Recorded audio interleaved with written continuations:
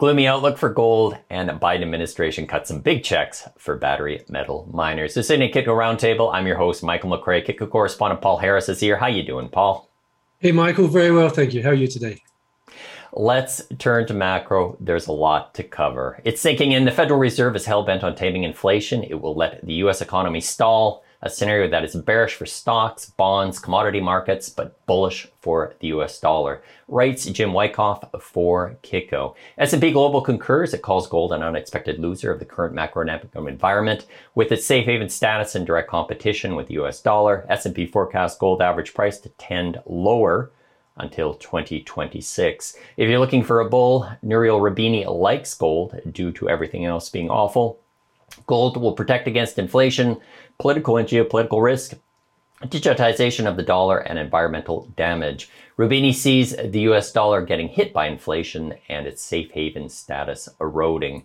Midweek spot gold dipped into the 1620s, approaching its lowest level since the start of the pandemic in 2020. WTI crude spent the week in the 80s. Dr. Copper is not willing to give up the fight yet, so-called since the price takes the temperature of the economy.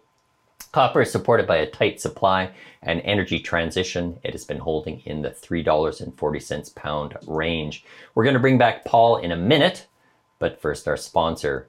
Snowline Gold, ticker SGD on the Canadian Securities Exchange, is a Yukon-based explorer with one of the territory's largest mineral portfolios, amassed privately over 3 decades by prospectors Ron and Scott Berdahl. Snowline plans to go big. It is focused on a district-scale greenfield gold discoveries with the goal of finding world-class gold deposits. The company has consolidated districts. Snowline controls 254,000 hectares across a prolific yet unexplored geological analog to Nevada's Great Basin. The company is primed for discovery. Its extensive database from over $20 million worth of prior work has generated geological models and high-priority drill targets. The company is also backed by some of the best. Significant shareholders include Keith Neumeyer, Eric Sprott, and Crescat Capital.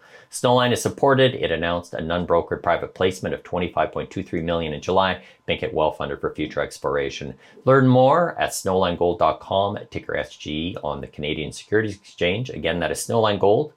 We thank them for their support. Paul, what caught your eye in mining? Well, first off, just something on Snowline. They announced this morning they've got another big land package out there in the Yukon to add to what they already had. So good news there.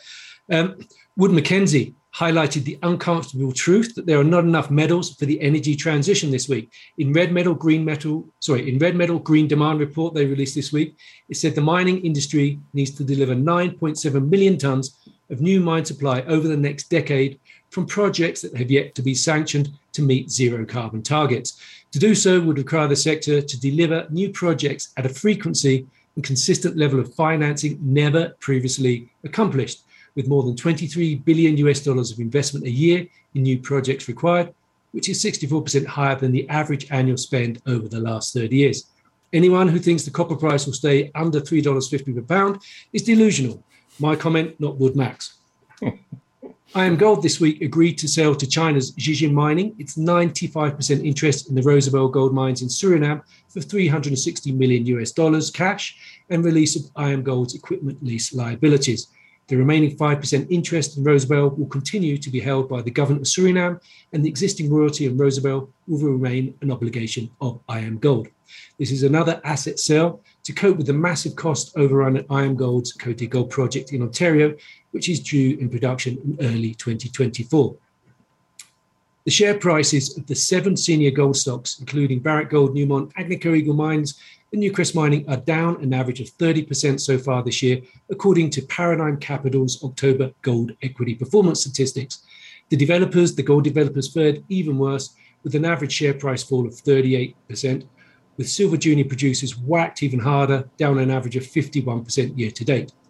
The mid-tier companies and royalty companies fared somewhat better, having seen their share prices fall by an average of just 19% year to date, although the best performing mining sector, quotation marks there, has been the senior base metals producers, who are down just by an average of 12% this year, excluding Turquoise Hill Resources, which has seen a big boost due to a takeover from Rio Tinto.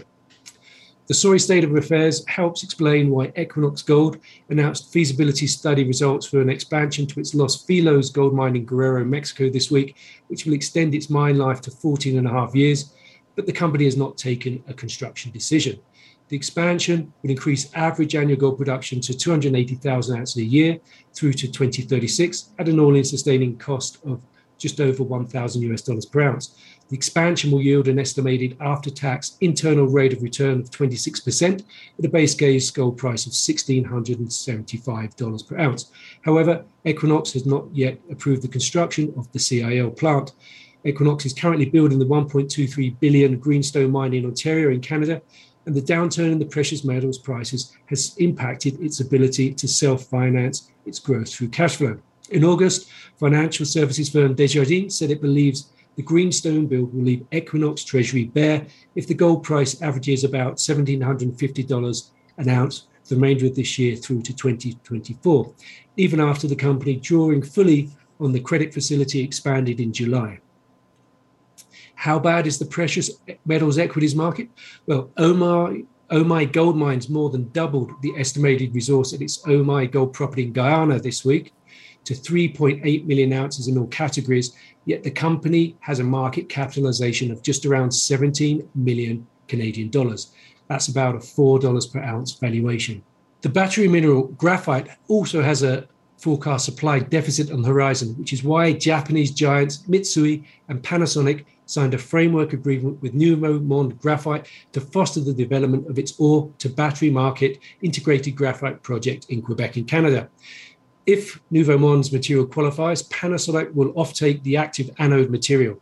An August 2022 feasibility study detailed Nouveau Monde's plans to produce 103 tons per annum of high purity graphite concentrate for more than 25 years from its Matawini deposit in Quebec and Nanoplard at Betancourt nearby to produce 43,000 tons per year of anode material, a $1.4 billion development. Nouveau also entered into a $50 million convertible note financing with Mitsui, Pallinghurst, and Investissement Quebec. Now, Paul, maybe it's worth a reminder mentioning Nouveau Monde and its agreement. There's binding agreements, there's non-binding agreements, there's framework agreements. What's the difference?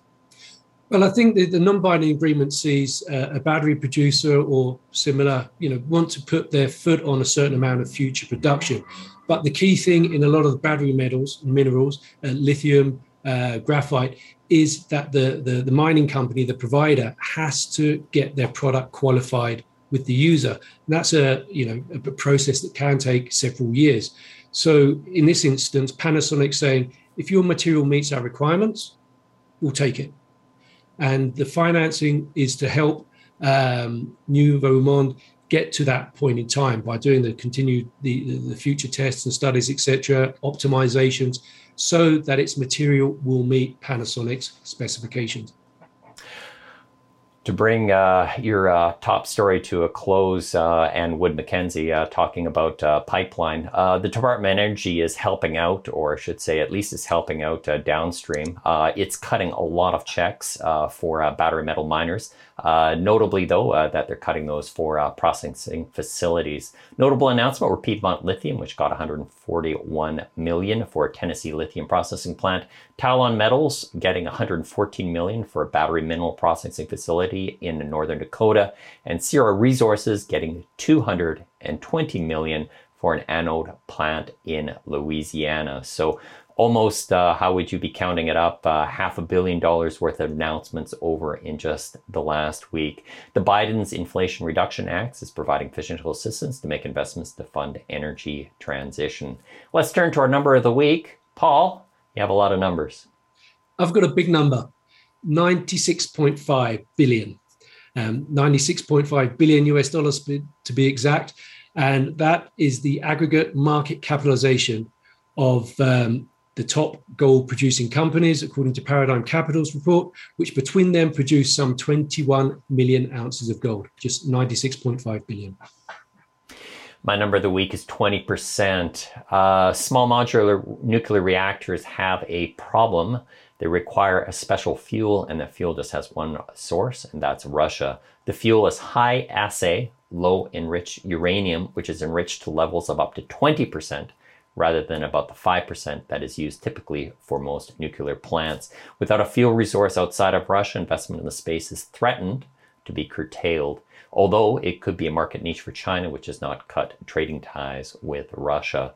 That's it for us. Paul, I understand that you have a conference that's going to be coming up. Yes, on the 8th of 9th of November, we're doing the CGS Copper Gold Symposium in Medellin, Colombia. That's it for us. You can follow me at Michael McRae. That's McRae with 2 C's. Paul is at Paul Harris Gold. If you like what you hear, tell a friend, don't forget to subscribe. On behalf of myself, Paul Harris, have a pleasant weekend.